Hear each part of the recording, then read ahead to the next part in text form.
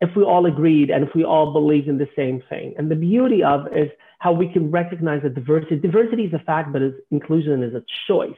Diversity is all around us in nature and in humanity, in the way that we speak, in the way that we look, in the way that we love.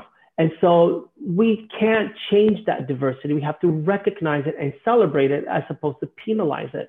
And we can intently, so with intention, choose to be inclusive. But even inclusion is not enough. What we have to do is to allow you and I to sit at the same table. And when you break your bread, you hand it to me. You allow me to sit at the table with you and to be part of your communion. And it's a matter of allowing enough people at the table. So, it's making sure that there are empty chairs so that people can actually come and sit beside us